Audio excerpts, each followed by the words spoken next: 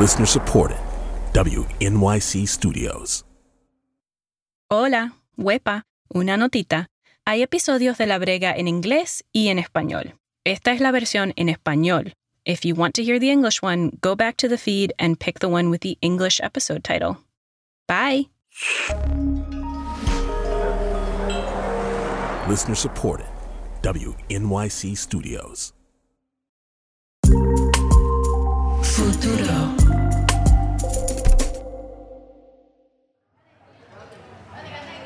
Aquí tengo una grabación del verano del 2017. La quiero compartir porque la verdad es que en los últimos años he pensado mucho en este momento. Esto fue 3 meses antes del huracán María. Estaba en el viejo San Juan, al lado de la bandera puertorriqueña blanca y negra de la calle San Sebastián. Preparaba un reportaje sobre el plebiscito de aquel entonces, entrevistando a gente en la calle y pidiendo sus opiniones sobre el estatus. Y aprovechaba que estábamos parados ahí para preguntarles sobre la bandera monocromática.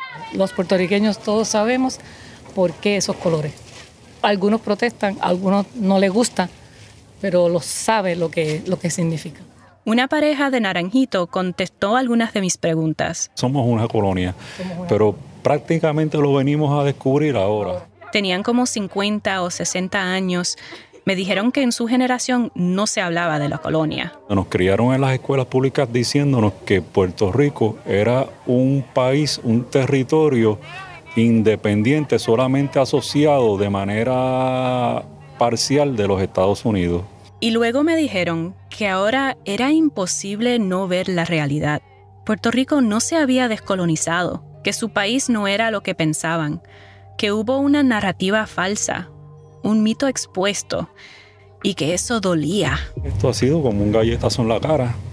Ha sido difícil aceptar eso. Para todos los puertorriqueños ha sido difícil, porque siempre pensábamos que no era así. A los puertorriqueños se les prometió que no vivían en una colonia. Esa es Yarimar Bonilla. Yarimar es antropóloga política y también tiene una columna en El Nuevo Día, un periódico puertorriqueño. Ella estudia y escribe sobre lugares como Guadalupe, Curazao y Puerto Rico, territorios que no son países independientes. Bueno, ahora para ser especialista en Puerto Rico hay que ser especialista en desastres, en huracanes, terremotos, pandemia, crisis económica, de todo un poco. Yarimar ha estado mirando la evolución de cómo los puertorriqueños piensan sobre su relación con Estados Unidos y cómo se ha transformado ante los numerosos desafíos de la última década. Todo esto ha revelado para muchos en Puerto Rico lo que esa pareja de Naranjito estaba descubriendo, que la promesa que Yarimar mencionó, eso de no ser una colonia, fue un engaño. En 1952, Puerto Rico había adoptado un nuevo estatus político llamado ELA, el Estado Libre Asociado, que en realidad no significa mucho. No es un estado, ni es libre, pero sí está asociado con los Estados Unidos.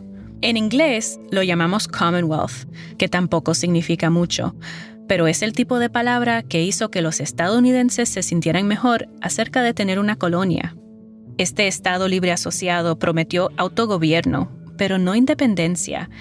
Fue creado por el primer gobernador electo de la isla. Con ustedes, don Luis Muñoz Marín. Él lo llamaba la tercera vía. Ni independencia, ni estadidad, era otra cosa. La independencia, que sería tan perjudicial como la estadidad, es además incuestionablemente imposible. Un tipo de brega, un compromiso entre dos opciones, un experimento político. Realmente yo creo que Muñoz sabía que esto no era la descolonización, pero era lo más que podía conseguir de Estados Unidos en ese momento.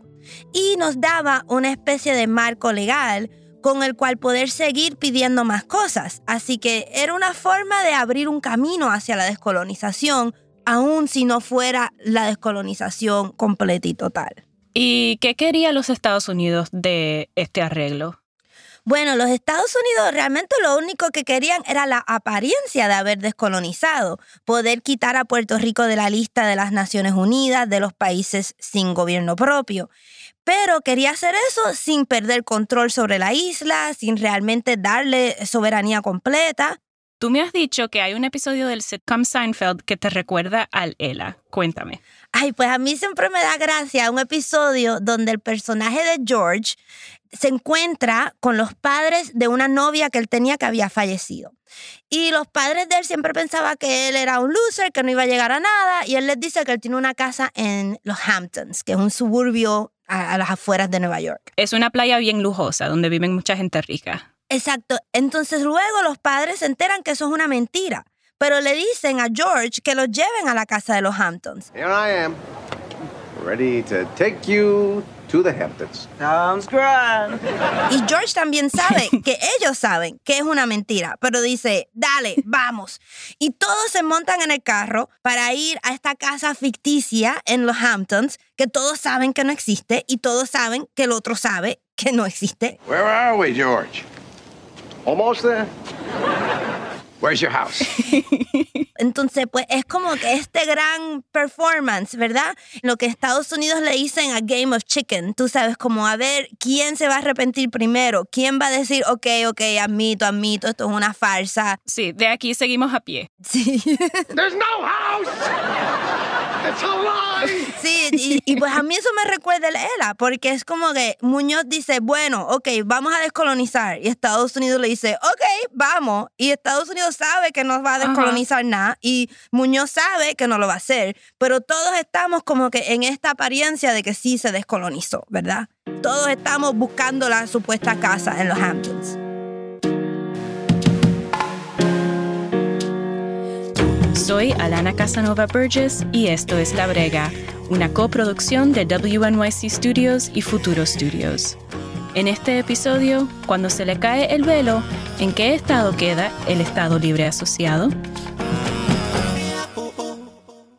Hay indicios de que el entonces gobernador, Luis Muñoz Marín, y el Congreso de los Estados Unidos sabían que el ELA no era realmente un proceso de descolonización. En 1950, mientras testificaba en una audiencia en el Congreso, dijo, y traduzco aquí mientras cito, si el pueblo de Puerto Rico se vuelve loco, el Congreso siempre puede moverse y legislar de nuevo. Eso es lo que dijo en Washington.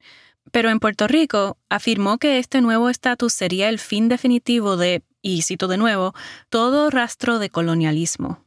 Existe un pequeño documental de Muñoz Marín, literalmente en un salón de clases, usando una pizarra para explicar lo que es el ELA.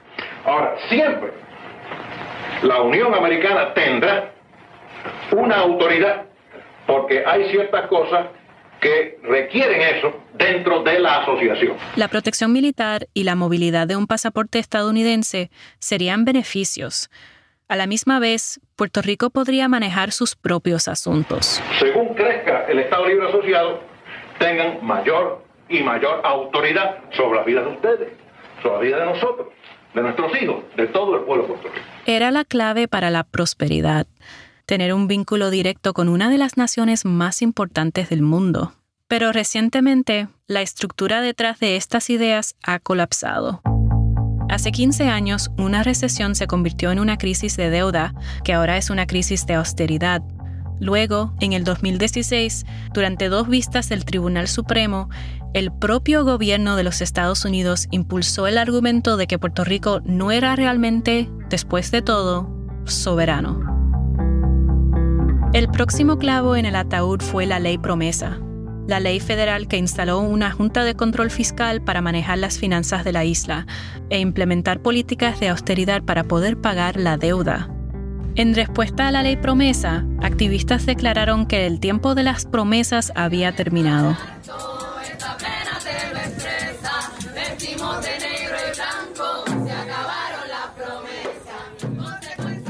Se acabaron las promesas. El ELA había sido una mentira. Algo entre Puerto Rico y los Estados Unidos se había roto. Así que fue un momento de no una bofetada, sino una bofetada tras otra. Una de las formas en que las personas reaccionaron a esto fue con el imaginario del luto, de la muerte y del velorio. Se dieron velorios performativos con personas cargando un ataúd vacío donde se decía que estaba el ELA. También se hizo una especie de performance frente al Capitolio de un velorio, pero decían que era un velorio para algo que nunca existió. O sea, un velorio para el final de una promesa. Y el luto no ha sido solo metafórico o performativo. Sabemos que se perdieron miles de vidas, no por los vientos ni las inundaciones del huracán María, sino por la falta de una respuesta adecuada por parte del gobierno. Así que ahora, esa palabra, colonia, está más que nunca en boca de todos. El velo se ha levantado. ¿Qué pasa cuando se rompen las promesas? ¿Qué viene después de ese galletazo en la cara? Esto no es una crisis política teórica. Es realmente una crisis. Con el colapso económico y el recorte de las pensiones del sector público, hemos visto un éxodo masivo de la isla. Familias buscando trabajo en otros lugares, una mejor educación para sus hijos.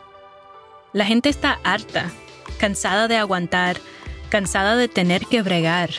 Pues yo lo que quiero ver es primero qué fue esa promesa y qué pasa ahora cuando ya se ha roto esa promesa. ¿Y quién sigue creyendo en ella? ¿Quién se siente descolonizado en Puerto Rico? ¿A quién le parece que esto sigue siendo lo mejor que podemos tener? Yarimar decidió empezar en casa, con su abuela.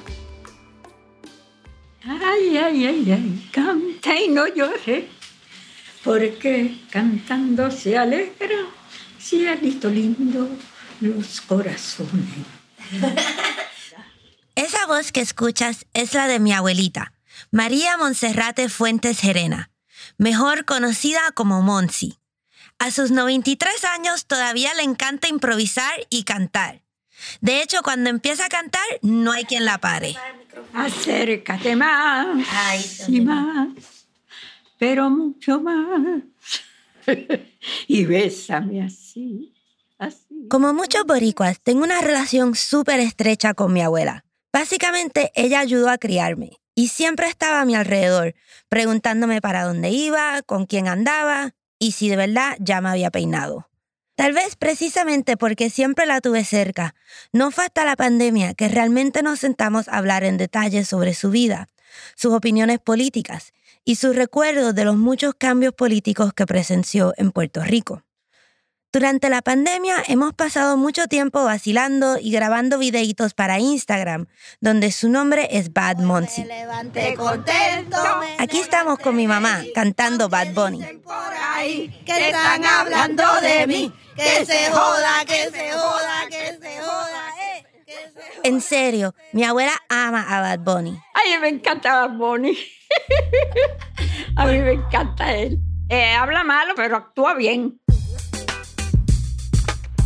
La pandemia también me dio la oportunidad de descubrir sus sorprendentes roces con la historia. Yo fui a un cumpleaños de Muñoz Marín, yo te lo dije. Resulta que un antiguo pretendiente la había invitado casualmente a una fiesta de cumpleaños. Y el cumpleañero resultó ser nada más y nada menos que el primer gobernador electo de Puerto Rico. ¿Y yo qué? Yo me volví loca. Le pregunté qué se puso para esa ocasión especial. Y tal como me imaginé, se vistió de rojo, el color del partido político del gobernador Luis Muñoz Marín. Yo me puse un set de pantalones rojos.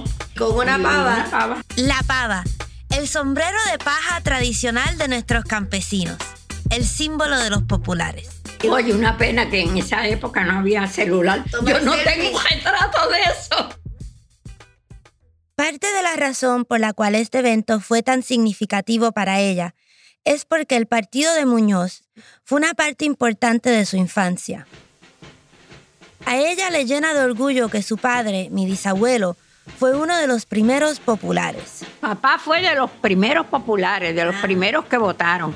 Al de arriba va cantando el popular, al de arriba siempre alegre va riendo. Ella recuerda con lujo de detalle cómo de adolescente lo acompañaba a reuniones políticas. y todavía guarda recuerdos de cómo en los años 40 los barrios de su pueblo natal de Lares se llenaban de banderas de la pava. De chiquita la llevaban a mítines a escuchar los grandes próceres. Esos nombres que ahora representan calles y edificios públicos de Puerto Rico fueron los héroes de su infancia. Vamos, Antonini. Ese hombre tenía una palabra y era bien bueno. Su favorito era Ernesto Ramos Antonini, el conocido abogado socialista afrodescendiente, que fue uno de los fundadores del partido. Pero de todas las figuras, la más importante para ella es, por supuesto, Luis Muñoz Marín. Ese hombre era una cosa, muchacha. Muñoz Marín era un hombre que de verlo tú nada más te inspiraba esa confianza. Le encantaba hablar de cómo él visitaba las chozas de los jíbaros, casas con pisos de tierra y pocas pertenencias, donde le ofrecían café en tacitas hechas de la cáscara del coco. Y él decía que sabía mejor ahí el café. Él decía que sabía mejor en el coco. Cada vez que ella hace ese cuento, hay algo de ese pequeño gesto que la conmueve enormemente. Que él sentía, amaba a Puerto Rico. Él lo amaba, él lo amaba. Este tipo de nostalgia romanticona es muy común entre la generación de mi abuela. La realidad es que las políticas de desarrollo industrial que implementó Muñoz le dieron un golpe duro a la vida rural. Pero para mi abuela se trataba simplemente de erradicar la pobreza que marcó su juventud. Pan, tierra y libertad. Esa era la promesa. Y mi abuela creía en ella porque vio la transformación con sus propios ojos. A mi tío fue uno que Muñoz Marín le dio una casita y una parcela. Eso era más popular. Durante este periodo también llegaron las industrias y se empezaron a construir casas y escuelas. Y siguió mejorando y siguió mejorando. Para aquel entonces parecía la mejor opción. Mi abuela lo resume con uno de los eslogans clásicos del Partido Popular. El ELA. Lo mejor de los dos mundos. Pues yo sí recuerdo un Puerto Rico relativamente próspero. Este es Deepak Lambanieves.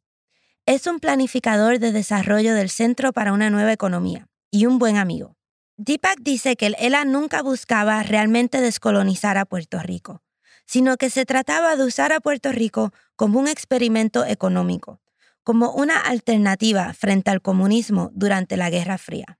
Visitantes de todas partes del mundo venían para aprender de nuestro modelo e implementarlo en otros países. Building into the clean blue skies, the island is on the move. This is Puerto Rico. Progress Island, USA.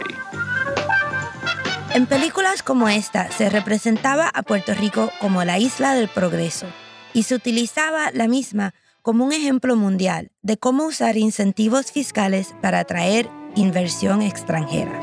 With the help of a generous tax incentive program, hundreds of businesses, both large and small, have grown and prospered here. Y esto puede sonar como un cliché, era una crónica de una muerte anunciada, por lo menos desde el punto de vista económico. Pero ese crecimiento económico se construyó sobre compromisos insostenibles. Desde el principio hubo una excesiva dependencia en incentivos fiscales. No las decidíamos en Puerto Rico, no las aprobaban en Puerto Rico, sino que las aprobaba el Congreso de los Estados Unidos. Y con la misma velocidad que se aprobaban en Washington, asimismo los podían eliminar. Nos tiene que quedar claro que esto era un proyecto colonial en donde se extienden una serie de beneficios parciales a la colonia, y la colonia hace de tripas corazones, o intenta hacer de tripas corazones con ese proyecto. Ya para los años 70, en un segmento de CBS News, se cuestionaba si este sistema realmente traía prosperidad a la isla. 60% of Puerto Rican families are living on incomes below the federal government's poverty level. 60% of Puerto Rico's inhabitants need food stamp help. Reportaron que el 60% de las familias puertorriqueñas vivían con ingresos por debajo del nivel de pobreza del gobierno federal y que más de la mitad de los habitantes necesitaban cupones de alimento. Whatever the past virtues of the island's relations with the United States, today's troubles raise some basic questions about this system in the future, and some argue flatly it no longer works. Ya para finales de los 70, los populares empezaban a debatir cómo se podría cambiar el ELA.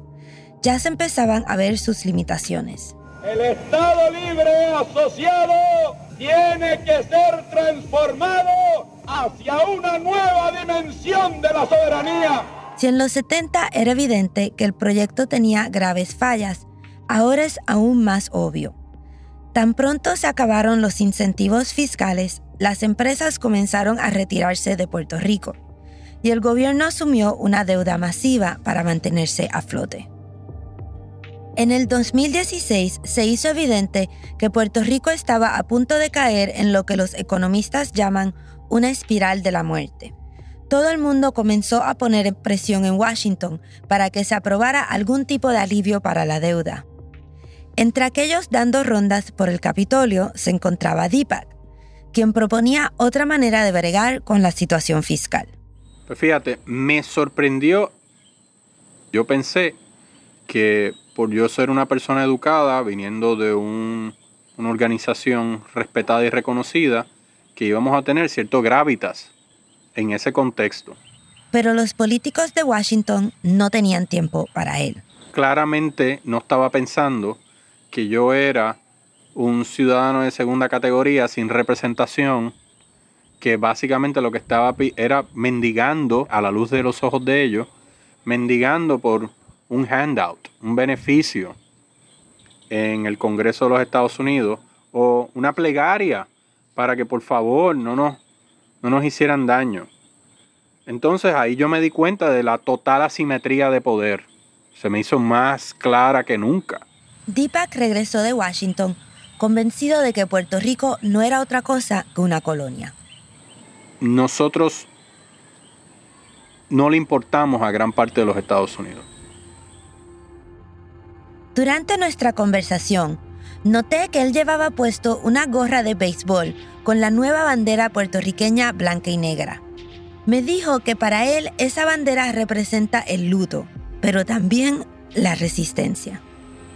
Yo pienso que lo que unas generaciones entendían como el Estado Libre Asociado y sus promesas y lo que podía lograr murió definitivamente.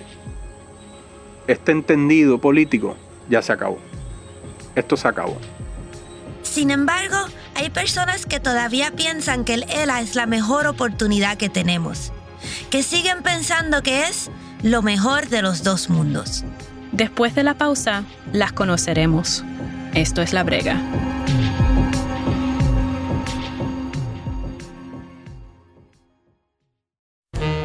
There's a lot going on right now. Mounting economic inequality, threats to democracy, environmental disaster, the sour stench of chaos in the air. I'm Brooke Gladstone, host of WNYC's On the Media. Want to understand the reasons and the meanings of the narratives that led us here, and maybe how to head them off at the pass? That's On the Media's specialty. Take a listen wherever you get your podcasts. Regresamos. Esto es La Brega. A pesar de que Puerto Rico ha tenido este estatus de Estado Libre Asociado durante casi 70 años, la conversación sobre el ELA se ha vuelto urgente, porque para mucha gente no funciona. Pero también hay personas que todavía ven al ELA como un proyecto viable. Ante eso, Yarimar Bonilla decidió buscar la respuesta a la siguiente pregunta. ¿Quién se siente descolonizado en Puerto Rico? Una de las cosas más raras de este momento que estamos viviendo en Puerto Rico es que mientras los boricuas están emigrando masivamente fuera de la isla, cada día más estadounidenses están llegando. Algunos, como el jefe de fondos de cobertura o hedge fund manager, Peter Schiff, aparecen regularmente en la televisión promoviendo los beneficios de trasladar sus negocios a Puerto Rico. But if I earn money in Puerto Rico, thanks to the fact that they finally reduced taxes there, I get to keep a lot more of what I earn. Peter Schiff ha dicho claramente que el ELA le conviene, porque le ofrece exenciones fiscales que no obtendría en ningún otro lugar del mundo. Y todo esto sin tener que renunciar a su ciudadanía. Su interés personal en el ELA es obvio. Por esto, decidí hablar mejor con alguien que se mudó aquí por Digamos, razones distintas. See, that's going to be in the... It's not Thanksgiving, so don't worry. Yeah, don't worry. You're okay, turkeys. That's radio gold. Esta es Cassie Kaufman. Ella corre un canal de YouTube que se llama Life Transplanet, donde publica videos de ella y su familia gozándose la vida en Puerto Rico. Cassie vive en la costa oeste, en el pueblo de Rincón, al que ella llama Grincón. Este apodo se debe a que por décadas esta área ha sido un polo de atracción para visitantes estadounidenses o gringos debido a sus playas, que son idóneas para surfear. Cassie y su esposo se mudaron aquí del estado de Colorado, en parte huyéndole al frío. So some people may question why we choose to live in Puerto Rico, especially with the earthquakes and there's economic difficulties here on the island. En este video, Cassie explica que muchos le preguntan por qué ella y su familia decidieron mudarse a Puerto Rico, especialmente con los terremotos y las dificultades económicas. Pero ella dice que le encanta vivir aquí. But here's a few reasons why we love living in Puerto Rico and we wouldn't choose anywhere else in the world to live. Los videos de Cassie me llamaron la atención por el entusiasmo que ella muestra al hablar de su vida en Puerto Rico. Mientras que otros recién llegados se quejan de todo lo que no funciona aquí, desde la red eléctrica hasta la burocracia gubernamental, Cassie se enfoca en lo que le gusta del estilo de vida tropical. Ella jura que es más feliz y saludable aquí. Hasta perdió 30 libras. Le encanta poder cultivar su propia comida y estar rodeada de palmas tropicales, gallinas y especialmente sus pavos. Pero a Cassie no solo le gusta el paisaje, también le encanta la gente. Y está muy consciente del resentimiento que generan sus compatriotas, como Peter Schiff, que vienen a la isla para beneficiarse de los incentivos fiscales. And so that's why I try to be clear, like, we're here to start our family, to live in the community, to be part of this. Por eso ella trata de aclarar que ella está aquí para compartir con la comunidad y realmente ser parte de Puerto Rico. Para Cassie, vivir aquí ha mejorado su calidad de vida, la ha hecho más creativa y hasta más humana. In some ways, like, I think that's what's so cool to me about Puerto Rico is that it's this, like, transition land. Ella dice que lo que más le gusta de Puerto Rico es que se siente como un terreno de transición. Esa frase me llamó la atención. ¿Una transición? ¿Hacia o desde dónde? Eso de tierra de transición, ¿no será algo así como el purgatorio? Aparentemente, lo que para los puertorriqueños genera un sentimiento de exclusión y de ciudadanía de segunda clase, para Cassie significa vivir con mayor libertad. Le pregunté a Cassie si ella siente que vive en un país extranjero. Do you feel like you live in a foreign country? In some ways, if Puerto Rico were just another state, that would, for me, would have very little appeal. We could go to Florida and, go to the beach and have a tropical experience. En algunos sentidos sí, me dijo. Si Puerto Rico fuera otro estado, tendría muy poco atractivo para Cassie. Si solo buscara playas y buen clima, podría fácilmente irse para Florida. El atractivo de Puerto Rico es precisamente que es culturalmente diferente. But to me, what attracted me was that it was different. It was just enough U.S. that it would be more comfortable to move here. Pero a la vez, Puerto Rico tiene suficientes cosas compartidas con los Estados Unidos como para que se sienta familiar y cómodo para Cassie. Esto incluye el que se use la misma moneda y sistema bancario y que ella no necesita una visa para entrar y salir, mientras disfruta de estar expuesta a otra cultura. Para ella realmente es lo mejor de los dos mundos. Do you feel like you live in a colony? Le pregunté si sentía que vivía en una colonia. I wouldn't know what it feels like to live in a colony. Pero me dijo que realmente no sabía lo que eso implicaba. Probably in the sense of the military kind of control, or that it's a military outpost, basically still. That kind of has that old colony feel in the sense that we don't have the right to vote. Reconoció que la isla es un punto de control militar y que eso crea un cierto ambiente colonial. Además de que, claro, no se tiene derecho al voto presidencial. For you personally, you were willing to give up that right? Le pregunté si a ella personalmente le molestaba tener que renunciar a ese derecho. I guess that would be kind of a part of the definition of living under a colony, right? Y me dijo que supone que eso es lo que significa vivir en una colonia. Cuando le pregunté su opinión sobre el estatus, su contestación fue más ambigua. How do you feel about statehood? I don't have a horse in the game. I don't feel like that's my call.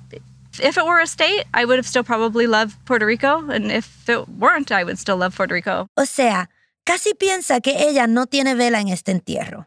No siente que la decisión debe ser suya. Y como quiera, si Puerto Rico fuera un estado, lo amaría igual. Y si no lo fuera, también. En realidad, esto es lo único que ella puede decir. Me hubiese sorprendido si hubiera dicho que quería que fuera un estado o un país independiente, en lugar de esta tierra de transición. Porque le encanta así como está ahora. Para ella, esto funciona. I wouldn't want Puerto Rico to lose her identity as a place. And I think that's probably the fear of becoming a state. I'm also of the opinion, as you know, to keep the culture, to keep the sabor de la isla. Cassie dice que no quisiera que la isla perdiera su identidad. Eso es lo que le preocupa de que se convierta en un estado. Piensa que debe mantenerse la cultura y lo que ella describe como el sabor de la isla. Honestamente, sus palabras hacen eco a temores comúnmente expresados sobre la pérdida de nuestra puertorriqueñidad. Es común escuchar a personas decir que les preocupa perder nuestro equipo olímpico, por ejemplo, o nuestras representantes en los certámenes de belleza, e incluso nuestro idioma, si fuéramos estado. But on the other hand, I don't think that there could ever be pull ourselves away from the U.S. completely either. And I think that's where we kind of get in that place of, let's just stay where we're at, you know? Pero Cassie tampoco cree que debemos romper completamente con los Estados Unidos. Y esto es lo que la lleva a pensar que mejor nos quedamos como estamos. Cassie no es la única. Hay muchos puertorriqueños que también dicen, quedémonos como estamos. Y los populares, el partido que nos trajo el ELA, sigue siendo una fuerza política importante. Puede que no despierten las mismas esperanzas que en la juventud de mi abuela, pero todavía hay muchas caravanas que recorren la isla con tumbacocos, tocando esos pegajosos jingles llenos de promesas de un futuro mejor.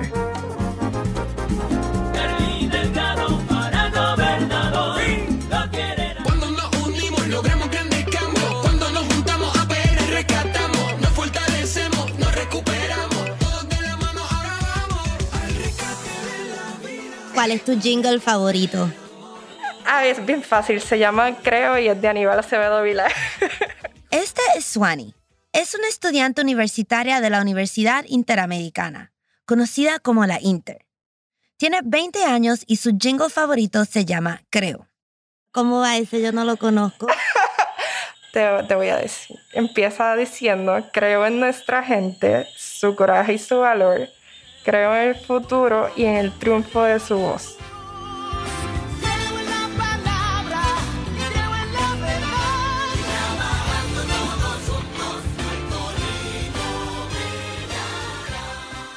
Suani es una fiebrúa del Partido Popular. Soy una popular de corazón. ¿De corazón? De corazón y de mente. O sea, fuego popular. Fuego. En muchos sentidos, Suani me recuerda a mi abuela, una joven llena de energía, comprometida políticamente, que se crió asistiendo a mítines con su familia. Yo soy la persona que a sus 5 o 6 años yo estaba por la ventana del carro de mami en una caravana. Y hoy, Suani es la vicepresidenta de la Juventud Popular. Esto significa que su misión es atraer a más jóvenes al partido. Una tarea difícil en un momento en el que muchos están frustrados con la política vieja. Hay que decirle lo que hemos hecho y que somos el partido que cree en la juventud y que le da oportunidades reales a los jóvenes de participar. No importa si tienes un buen apellido, no importa si eres de algún sitio que no está en el área metro como yo. Su manera de reclutar es centrándose en los logros del pasado, particularmente el desarrollo económico que el ELA representó en su apogeo, con la esperanza de convencer a una nueva generación de electores que los populares siguen siendo nuestra mejor apuesta para el futuro. Es el partido que pudo hacer mucho, pero que todavía le queda mucho por dar. ¿Y tú sientes que Puerto Rico es una colonia? Hay veces que sí se siente y hay otras veces que no se siente tanto. Le pregunté si piensa como mi amigo Deepak, que el ELA está muerto. Y ella contestó que no, que para ella el ELA sigue vivo. Que ha sido muy maltratado, pero que al final del día nos sigue proveyendo mecanismos para poder desarrollarnos. Admito que me sorprendió escuchar a una joven defender el status quo tan apasionadamente. Pero hay una cosa importante que hay que saber sobre Suani. Posiblemente lo más importante. Soy natural de Barceloneta, Puerto Rico. Barceloneta es un pueblo pequeño en la costa norte de la isla. Cuando Barceloneta era uno de los campos más grandes de la industria farmacéutica del mundo. Se le conocía literalmente como la ciudad industrial. Más de 14 plantas farmacéuticas se establecieron aquí debido a la pureza y abundancia de sus reservas de agua. Pero muchas de estas plantas se fueron de Barceloneta después de que el gobierno federal le puso fin a los incentivos contributivos que las habían atraído originalmente. Hoy día las reservas de agua están contaminadas y las fábricas están vacías. Tú pasas por la número 2 de Barceloneta y ves los edificios de las fábricas abandonados, de todas las fábricas que se fueron. Cuando las empresas se fueron de Barceloneta, mucha gente perdió sus trabajos. Trabajos que Suani piensa solo eran posibles gracias a Lela. Pues yo vi todo ese proceso de cómo cerraban las fábricas en mi pueblo y cómo todas las personas, todos los papás de mis amigos se quedaban sin trabajo. Fue un proceso bien fuerte. Barceloneta recibió un golpe duro después que se fueron las fábricas y muchos de los que perdieron sus trabajos finalmente, sin más opciones, se mudaron a los Estados Unidos. Tal vez por eso Suani se niega a renunciar al ELA. Aceptar su muerte sería como aceptar la muerte de la ciudad que conoce y ama.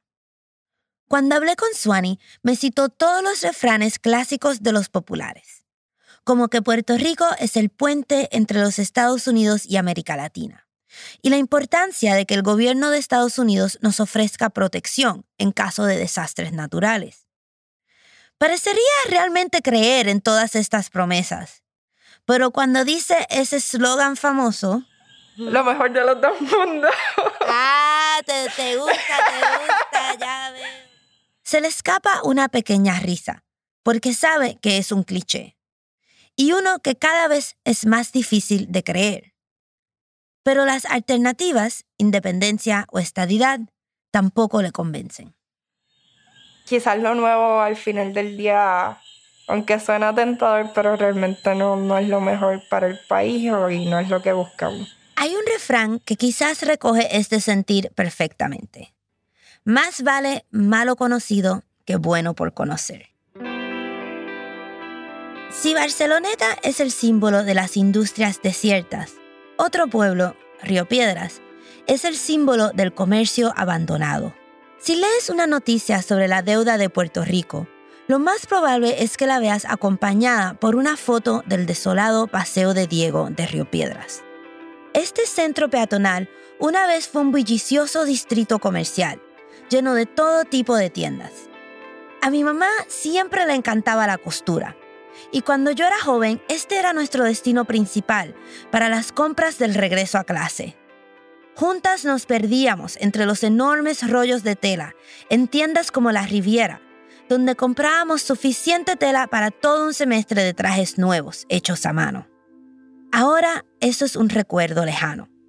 La mayoría de esas tiendas están cerradas y las pocas que quedan luchan por sobrevivir.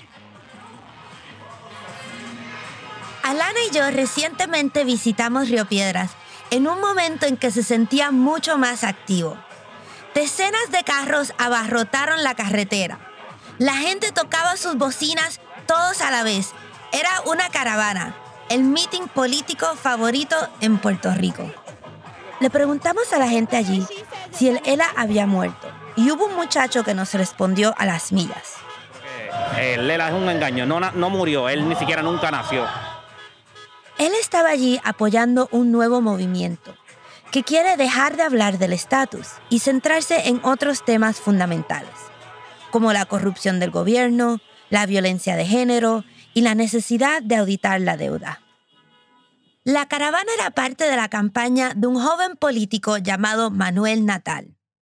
Natal estaba en la contienda para la alcaldía de San Juan en representación de un nuevo partido político llamado Movimiento Victoria Ciudadana.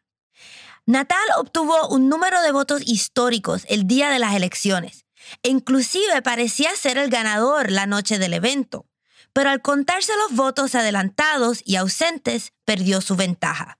Esto levantó serias sospechas sobre el proceso electoral e impulsó a cientos de personas a convertirse en voluntarios para el inevitable recuento de votos. De ahí fue a los tribunales. Pero aún esta casi victoria fue un gran logro para un partido nuevo. Dado todo esto, quise hablar con Natal y preguntarle cómo él veía Lela. Que todo lo que alguna vez fue las supuestas ventajas del Estado Libre Asociado ya no existen. Y hoy lo que nos queda es lo que antes fue lo mejor de dos mundos. Hoy quizás lo que nos queda es lo peor de todos esos mundos. Al igual que Swanee, Natal se crió en una familia de populares y fue durante un tiempo una estrella ascendente en el partido. Pero hace unos años tomó la decisión radical de convertirse en legislador independiente, citando como sus razones la corrupción que veía dentro de su propio partido. Luego, junto con otros líderes políticos, ayudó a crear Victoria Ciudadana. Aunque los miembros de este partido no están de acuerdo en la fórmula de estatus que prefieren, sí están de acuerdo en que hace falta un nuevo proceso y una alternativa a los votos performativos que siempre hemos hecho. O sea, los llamados plebiscitos o referéndums, donde se nos convoca a votar sobre el tema del estatus, pero que nunca han estado vinculados a un compromiso real de parte del Congreso. Ya para los años 60, cuando la cadena NBC estaba cubriendo el primer voto del plebiscito, señalaron la ironía de este espectáculo. Most Puerto Ricans, even those who favor a Commonwealth, agree on one thing. This plebiscite is, at best, only a temporary solution. The United States is not legally bound by its results, and neither is Puerto Rico. El reportaje dice que la mayoría de los puertorriqueños estaban de acuerdo de que ese primer plebiscito no era más que un parcho, porque ni Puerto Rico ni Estados Unidos se habían comprometido legalmente a respetar los resultados. Y ese mismo problema lo tuvo el plebiscito del pasado noviembre del 2019. Estos rituales son poco más que una encuesta de opinión.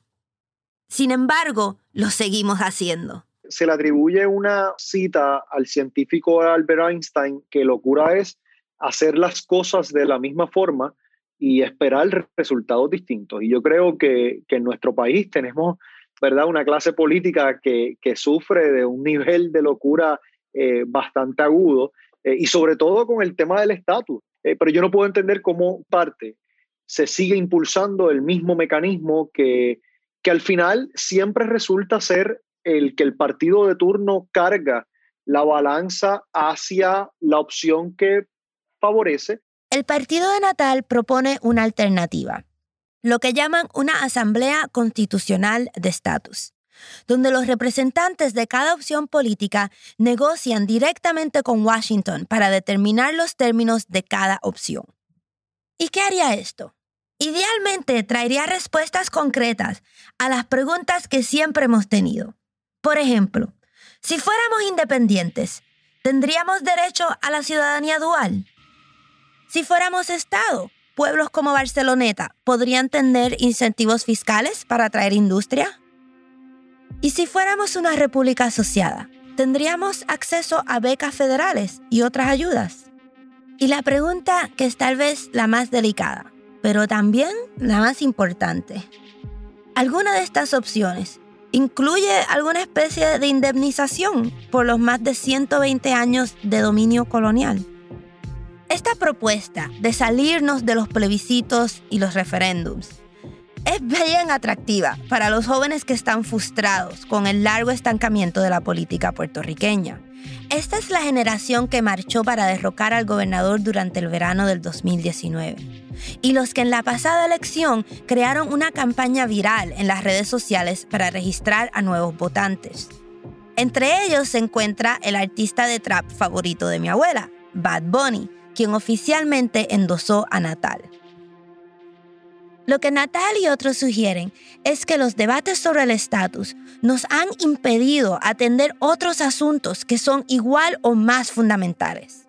Yo creo que lo primero, ¿verdad?, es que también de la misma forma en que tenemos que repensar el mecanismo para atender el tema del estatus, yo también pienso que tenemos que repensar la forma y manera en que nos organizamos políticamente y electoralmente y organizarnos exclusivamente alrededor de una pregunta, una pregunta fundamental, una pregunta importantísima, y nos continúa alejando de atender tantos otros temas que tienen que atenderse, temas como nuestra situación fiscal y económica, el tema de la deuda, el tema de la desigualdad y de la inequidad y la pobreza en Puerto Rico, ¿verdad? Que se llega a unos niveles que son seriamente preocupantes. Este mensaje ha resonado entre muchos, incluyendo a mi abuela.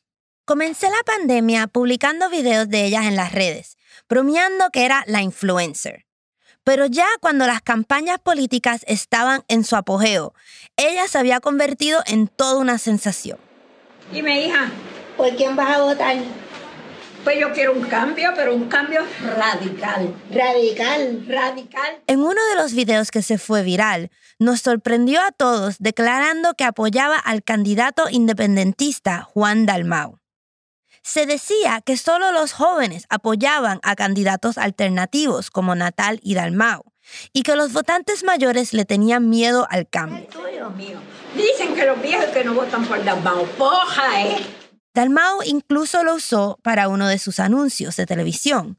Y luego llamaron los programas mañaneros. Como toda una influencer, como Bad Bunny ha conquistado las redes sociales por sus videos. También escribió una canción política al estilo de Bomba y Plena, que también pegó. Ni azules ni colorado. Ajá. Ni azules ni colorado. Yo quiero la patria nueva que nos propone Dalmau. Ahí está. Y el fin de semana antes de las elecciones, el mismo Dalmau la vino a visitar y le trajo un ramo de flores. ¡No lo puedo creer! ¡Ay, Dios mío, mira mi cara para que me conozca! Luego de toda una vida de votar por los populares y de apoyar al ELA, el apoyo público de mi abuela a un independentista fue sorprendente. Pero esto no significa que ella quiera la independencia como tal. No independencia por ahora.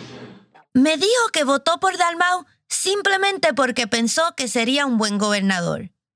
Tal vez esto no suene revolucionario, pero en Puerto Rico lo es. En cuanto al estatus...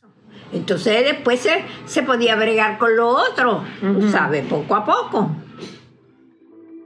Aquí mi abuela suena como una buena popular. Tú sabes, dándole largas al asunto. Pero si vamos a ser justos, quienes realmente arrastran los pies con el tema del estatus es el Congreso de los Estados Unidos. Ellos se niegan a hablar claro sobre las distintas opciones que están dispuestos a aceptar y sobre por qué les conviene mantener a Puerto Rico como una ambigua tierra de transición.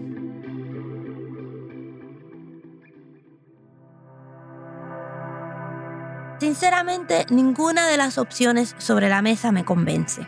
Por ejemplo, cuando considero la independencia, me emociona la posibilidad de ser nuestro propio país.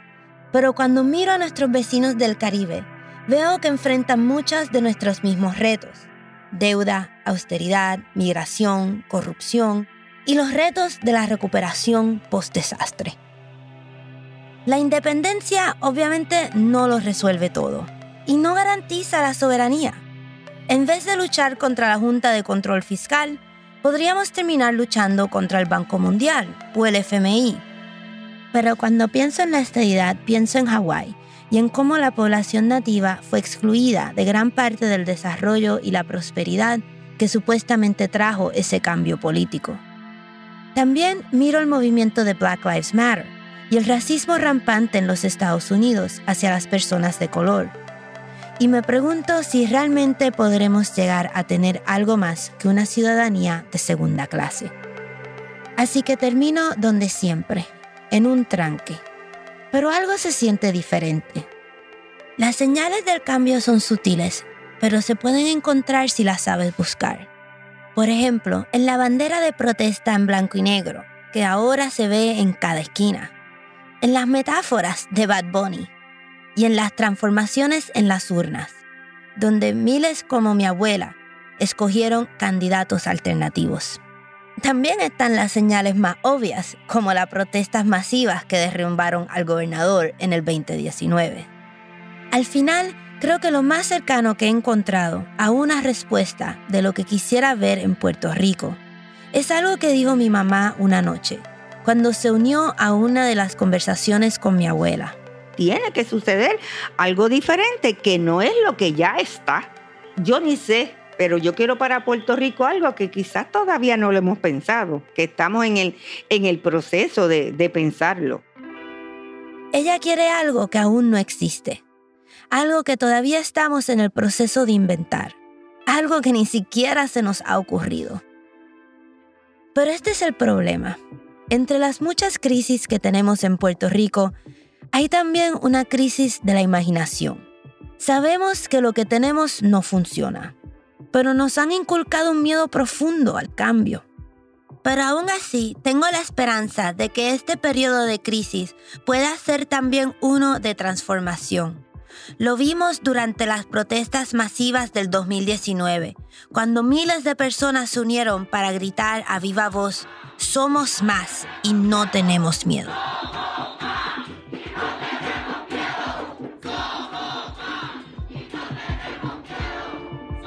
Quizás la muerte del ELA y el fin de las promesas lo que demuestra es que el mundo que merecemos no es algo que se nos pueda prometer o conceder, mucho menos garantizar, pero tampoco es algo por lo que podamos seguir esperando.